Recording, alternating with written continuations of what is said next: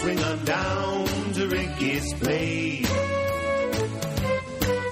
where the girls are refined and the men have good taste. A subtle joke, a touch of class, poured in a tall martini glass. Let's swing on down to Ricky's place. Hello and welcome to Rick's Martini Bar. I'm Jerry McCarty here with Rick Farmelo and no Amanda Raymond today. Amanda's doing something down in Hollywood, but cheers! Clang, clang. Clang. And we have a special guest, though, today. Yeah, very special. We have the amazing John Lacey here, actor extraordinaire, 52 IMDb credits, and I know there's at least one that's not on IMDb right now, so if you want to see what all the things John has done, you can go there. Welcome, John. Thanks for coming. Thanks. You can call me Mary. Mary, that was a Sean Young? That was a Sean Young reference. Thank you. Had to. Thanks for, I got the fan letter today. Oh, yeah. Rick got a fan letter. It's hilarious. You read it last week. Laced with profanity. It said, my movie picks. Okay. Changed his life. What were the picks? I don't even remember. Well, John is also, and then besides all the movie and TV stuff, you do a lot of commercials too, right? I do a lot of commercials. And I see him all the time. I watch your TV. I'm like, there's John. He's got another commercial there. Yeah, I haunt people. But you have done, and we have so many listeners and people that send us emails and want to know how to make it in LA. You have made it. I mean, you're surviving being an actor. And you started out Minneapolis. I guess you grew up, right? That's correct. Formative childhood years in Minnesota. When in the world did you decide you were going to do this? Growing up in Minneapolis, a very literary family. Parents both school teachers. I really thought. Really? Okay. I really thought. What did they think of this choice? Because they were also are very creative people. There was concern in terms of, could I make a living doing it? But in terms of pursuing something creative and artistic, always very supportive. Right. But I, growing up, I always thought I was going to follow in their footsteps and write. I was really determined to go to school and become a sports journalist. And I went to a state college in Minnesota, and it took me literally less than half a semester to realize I wasn't cut out for being edited. The first semester, I realized I don't see a future in this. I don't like the format of writing for someone else and then having them take credit for it or rewrite it. And then I also realized, I'm going to be living in, Minot or, Des Moines for 15 years. So before I ever get a chance to make it. You wanted to thaw out, basically. I got to get to L.A. doing something. What can I do? Well, I actually went from Minnesota to Hawaii. I lived in Hawaii for 2 years. Oh, you overshot L.A. I had to. You missed the turnoff. That's all right. It happens a lot. Turn in Albuquerque. It seemed like the best. Point in Albuquerque. Yeah. That's good. Cool. So what made you, you just came out to L.A. and did this then from Hawaii? Or? Yeah, well, I put together the plan in Hawaii. It was waiting tables in Waikiki. I decided that... Not a bad deal. No. Not a bad deal at all, waiting tables. It hit me like a lightning bolt that I could probably parlay what I was doing in Waikiki into something in L.A., so... Moved to Maui for a year, socked away some money, and moved to Los Angeles July of '87. I'm coming up on my 25-year anniversary in L.A. Awesome. That is the bravest thing in the world. Cheers. Yeah. I wonder what I was thinking. People that come out here with dreams and not a whole lot else, it's got to be the bravest thing in the world to let go. A career in this industry, and you guys know, it's a leap of faith. It's kind of a daily leap of faith that the phone's going to ring and that people are going to keep buying what you're selling. And so you just started doing auditions then? Yeah, I got fortunate in the beginning of my career with a contact that I had actually made in Hawaii, a guy that introduced me to my first agent, and I started getting work right away. I was one of those lucky guys that kind of, I saw that you have to be a brand and you have to be able to market yourself. And I was kind of, remember Dolph Lundgren when he was in Drago? I looked a lot like that. And I kind of sold that persona when I first got to LA. Nice. I worked a lot in sitcoms and cool. And hey, John, the thing you're going to learn about Rick's Martini Bar is we have commercials. We didn't used to have commercials, but now we didn't used to. Blow through one. No, we're good. But we're going to hear much more from John Lacey at Rick's Martini Bar right after this message. We are back. and we're talking with our special guest, John Lacey. He's talking about his career. I'm going to ask you, what were some of the earlier things you did when you first started? Some of the more memorable early roles you had? Commercials kind of got the ball rolling, where I started to make some money, and I got into screen. Actually, China Beach. Remember the show China Beach? Oh, yeah. Dana Delaney. Dana Delaney. Show. And I never worked on the actual show, but I did the promos. Really? And I still get residual checks for that, if you can believe it. Do you really? Of European runs and very strange checks. But Mark Heldenberg was on that show, too. very good. It was? Yeah. So that got me my SAG card. Early job that really... it wasn't as much of a springboard as I thought it would be, but a film that I took a lot of pride in was a film called Dogfight, 1991. It starred River Phoenix and Lily Taylor. It's a big Warner Brothers picture. Wow. They put a lot of energy into it. I've heard of it. I just haven't seen it. I would recommend seeing it. Cool. Mark that down, Dogfight. It never got the studio marketing backing that it probably deserved for a variety of reasons that I won't go into here, but it's a really good film if you look back on it now, if you're a River Phoenix fan. Yeah. This is like early 91. Early 90s. Okay. Yep. And what was he like to work with? It was, such great memories. Everything you kind of imagine him to be, that kind of earth, vegan. Really? Wow. Really generous, really thoughtful, had a purity about him. A really good actor, for certain. He was really good, yeah. It's, he's a cautionary tale, though, River Phoenix, and I kind of saw it firsthand. You don't know the film, but basically he's playing a Marine in the movie, and it's definitely out of type for River to have played a military character. Right. Having said that, I wouldn't say he was a method actor, but he was closer to method than anything else. And when he was playing this Birdlace character in Dogfight, he got into character. He smoked, he drank, and we'd go to dinner as a cast, and you could see him transforming from this kid who probably had never had a Dorito. You know what I'm saying? To suddenly chain smoking and drinking. So then fast forward a year later, guys, and what's he working on? My Own Private Idaho. Yeah, right. With Flea and Keanu Reeves playing a male hooker and the drugs they were doing. And then 6 months later, he's dead. Wow. So he's a cautionary tale of how important it is to stay true to yourself. And it's a sad story, but my memories of River are phenomenal. That's cool. And it was a really important film for me at the time, and I look back on it with nothing but fondness. That's awesome. Thank you. That's a great story. Thanks. Wow. So you just did auditions. You just came out. Do you still have to audition now? People know your work. They still. Oh yeah. I will pat myself on the back and say that every now and then I get a job offered to me that I do not have to audition for, and it's really nice when it happens. But for the most part, and I'm talking about 98% of the time, I have to go in and read. And it's understandable, especially in television and television commercials. So many of the people that are making that product are young. They're in their 20s, late 20s and 30s, and your resume doesn't mean a whole lot to them. I mean, so you have to go in and the fear factor takes over, and they want to see you up close and personal before they can offer you the job. Yeah.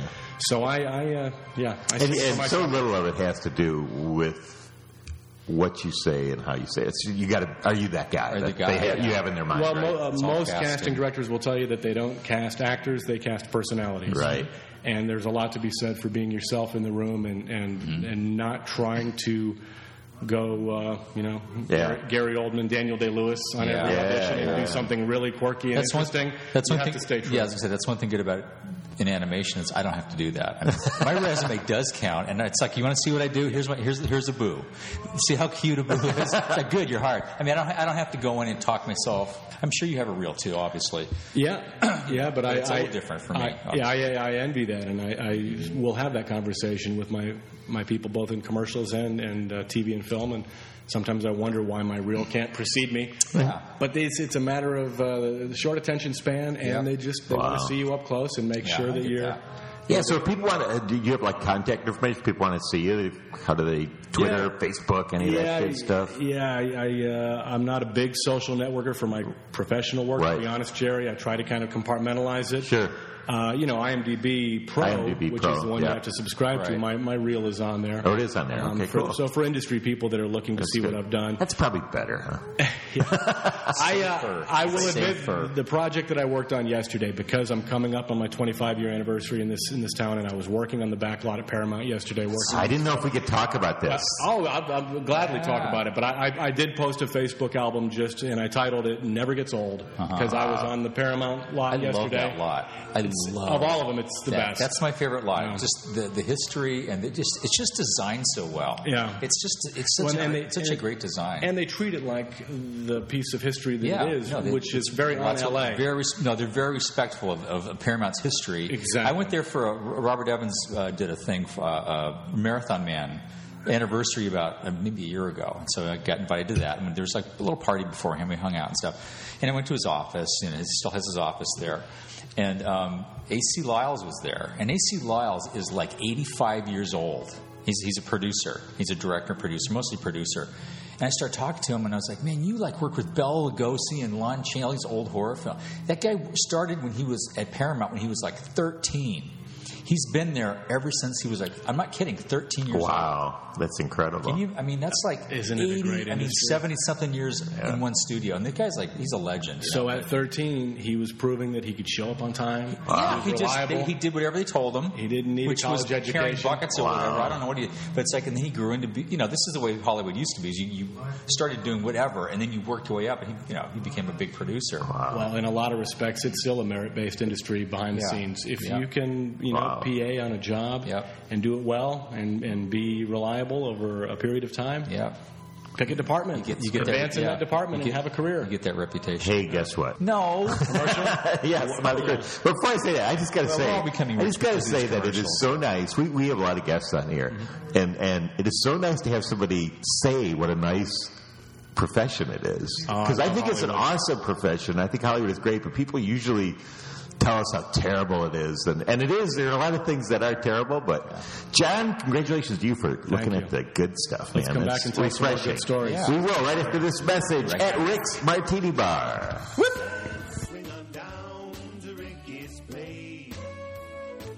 Hey, we're back at Rick's Martini Bar. Open till when? When are we open till? 3 a.m.? Well, I think we have a cabaret license. We're 3, right? Good. Sure. Well, I'm John Lacey. Here somewhere. John Lacey, I thought it was married. No, that was an early misdirect. Call that a misdirect. Yes.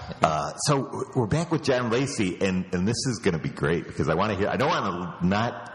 The stories have been great, but I want to hear this one. Tell them the project you're working on now, John. Yeah, this is good. It was a relatively small role in what will be, I think, a monumental film about the making of Psycho, right, with Anthony Hopkins starring as Alfred Hitchcock. So, starting right there, you're doing pretty well. Mm-hmm. Helen Mirren plays his wife. Scarlett Johansson as Janet Leigh. Oh, wow. Great cast. Who plays Anthony Perkins?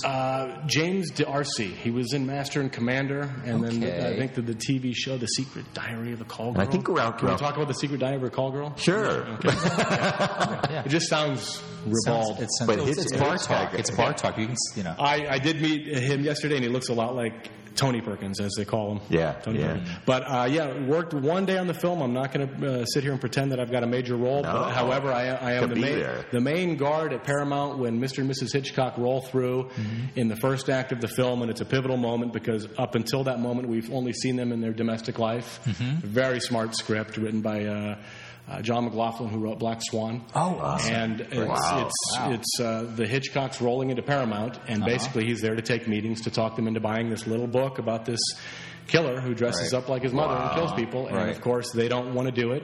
And Hitchcock has to stand his ground and talk them into financing this little horror movie that otherwise, at that point, was for the drive-in set. Wow. Yeah. And it's a really smart script. You had a scene with Anthony Hopkins. I had a scene with Anthony Hopkins and Helen Mirren, and the beautiful thing, Jerry, was I was, in the script, it says that as they roll through my gate, I treat them like royalty. So as an actor, I got the permission to lean in and address them as Mrs. Hitchcock and Mr. Hitchcock and look at them with such adoration. And, in the master shot, we must have done probably 7 or 8 master shots because Helen Mirren was actually doing the driving in this great vintage car. And she had to hit her mark each time. But we just got to go over and over and over the little scene and the improv with Helen Mirren. She's so cool. Oh, she couldn't have been nicer. She did a voice for, I worked on a movie, Prince of Egypt. And she did a voice for it. And she was the nicest. Yeah. I mean, it's a cartoon, I mean, she took it seriously, like it was a real performance, a real part. Right. And I've seen her since at the Oscars and stuff. And she's like the nicest woman ever. Yeah, she's great. I'm here to back that up. Wow. And he, when we were shooting the scene, was very much in character. The moment we wrapped, introduced himself to me and immediately the neuroses came on. He wanted to know how he looked in the makeup and was he believable as Hitchcock? And he just could not have been nicer. So it was one of those days as an actor where you're pinching yourself. Working with two legends. And just really enjoying it. And again, that's got to be a relatively small role in what will be a very important movie. Sounds like it's going to be pretty big. Yeah. I mean, to me, that's the best part, would be to just be there and be part of it. Yeah. That thing. And even, it's almost better to kind of watch it a little bit. So you just spend a day on the set with get this, and I'll bookend it with something, and you guys will be the first to get the inside scoop on this. 14 months ago, so wrap your head around this. 14 months ago, I was at that same guard gate, playing basically the same character, but in the year 2040, in a movie called The Congress. Oh, yeah. With Harvey Keitel and Robin Wright. Have you heard about this film? No. Yeah. I'm the Paramount. It's coming out soon, right? Well, it'll be 2013. It's not going to come out until 2013. Because it's 60% animated. Wow. It's Ari Folman who made Waltz with Bashir, the Israeli-Palestinian film that won the Oscar. Yes. It's his first live-action film, but 60% of it is animated. And the concept of the picture is that Robin Wright plays herself, and her agent and studio heads come to her and say, basically, Robin, your day is up. Nobody wants to see you get old. Right. They remember you as Princess Buttercup from... This is all in the script. They remember you as Princess Bride. So here's what we're offering you. Come in, let us animate you. Let us turn you into a full three-dimensional animated character where we animate your very essence, and we'll keep Robin Wright going in perpetuity, and you can ride off into the sunset and get old. Wow. And she has a son who's going blind. Wow. So that's the plot contrivance. She needs the money. Yeah. Her agent and the studio heads are pushing her to do it, and the rest of the film's in animation. And I'm the guard at the gate that has Harvey Keitel and Robin Wright go through the gate towards this transition film. So anyone that sees the films back to back is going to wonder. Yeah, that's the same guy. How long has he been working there? You can't get any work except for being a guard. I've played a lot of detectives and a lot of cops, and now I'm... You'll just be known as the guard. Yeah, I think... Whether it's a night guard or... Yep. It's a question we get a lot of times, and I know this is good. People always ask me, how many things what's the ratio of auditions to, and it's huge, isn't it? So you get 52. Imagine how many auditions have you gone on? Yeah, and that's the film and TV stuff. I've done probably over 200 TV commercials. So I don't know what my ratio is in the big picture, but you know how they say in baseball, if you are 30%? Right, you're 300, you're in the Hall of Fame. Yep, 1 out of 3. Yeah, I think in acting, if you are batting 0.2%, you're making a living. That's what I tell people. 1 in 100 is probably... Yeah. I don't get probably easily 90% of the stuff I go up for. Yeah. 90%. And that's the way it is in Hollywood. I felt bad for not getting a Taco Bell commercial. I used to do. I have an agency. It's not a big deal, but I've gone to commercial auditions and stuff. And I got really close to. I got real close on a Swiffer commercial. Really close. And what was the other one? I was going to be a rock DJ. Star, right?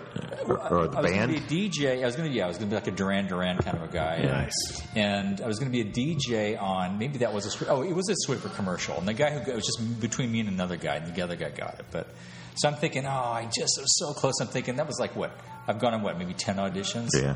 I haven't gone on nearly enough. I have to fail a lot more before I get the first one. I saw an interview with Jenna Fisher from The Office, and she said, when you need to go to New York and do this for commercials, she said you need to do 500 and not even expect a yes before you even think that you're going to get something. Well, again, you asked me, how were things in the beginning of my career? To be honest, and again, I've been very blessed, very blessed. Mm-hmm. I have never had to go through really long, prolonged droughts of no work, and I've got really talented actor friends that will tell me they haven't booked a job in 18 months, 2 years, and somehow they're managing to hang around until their next opportunity, right?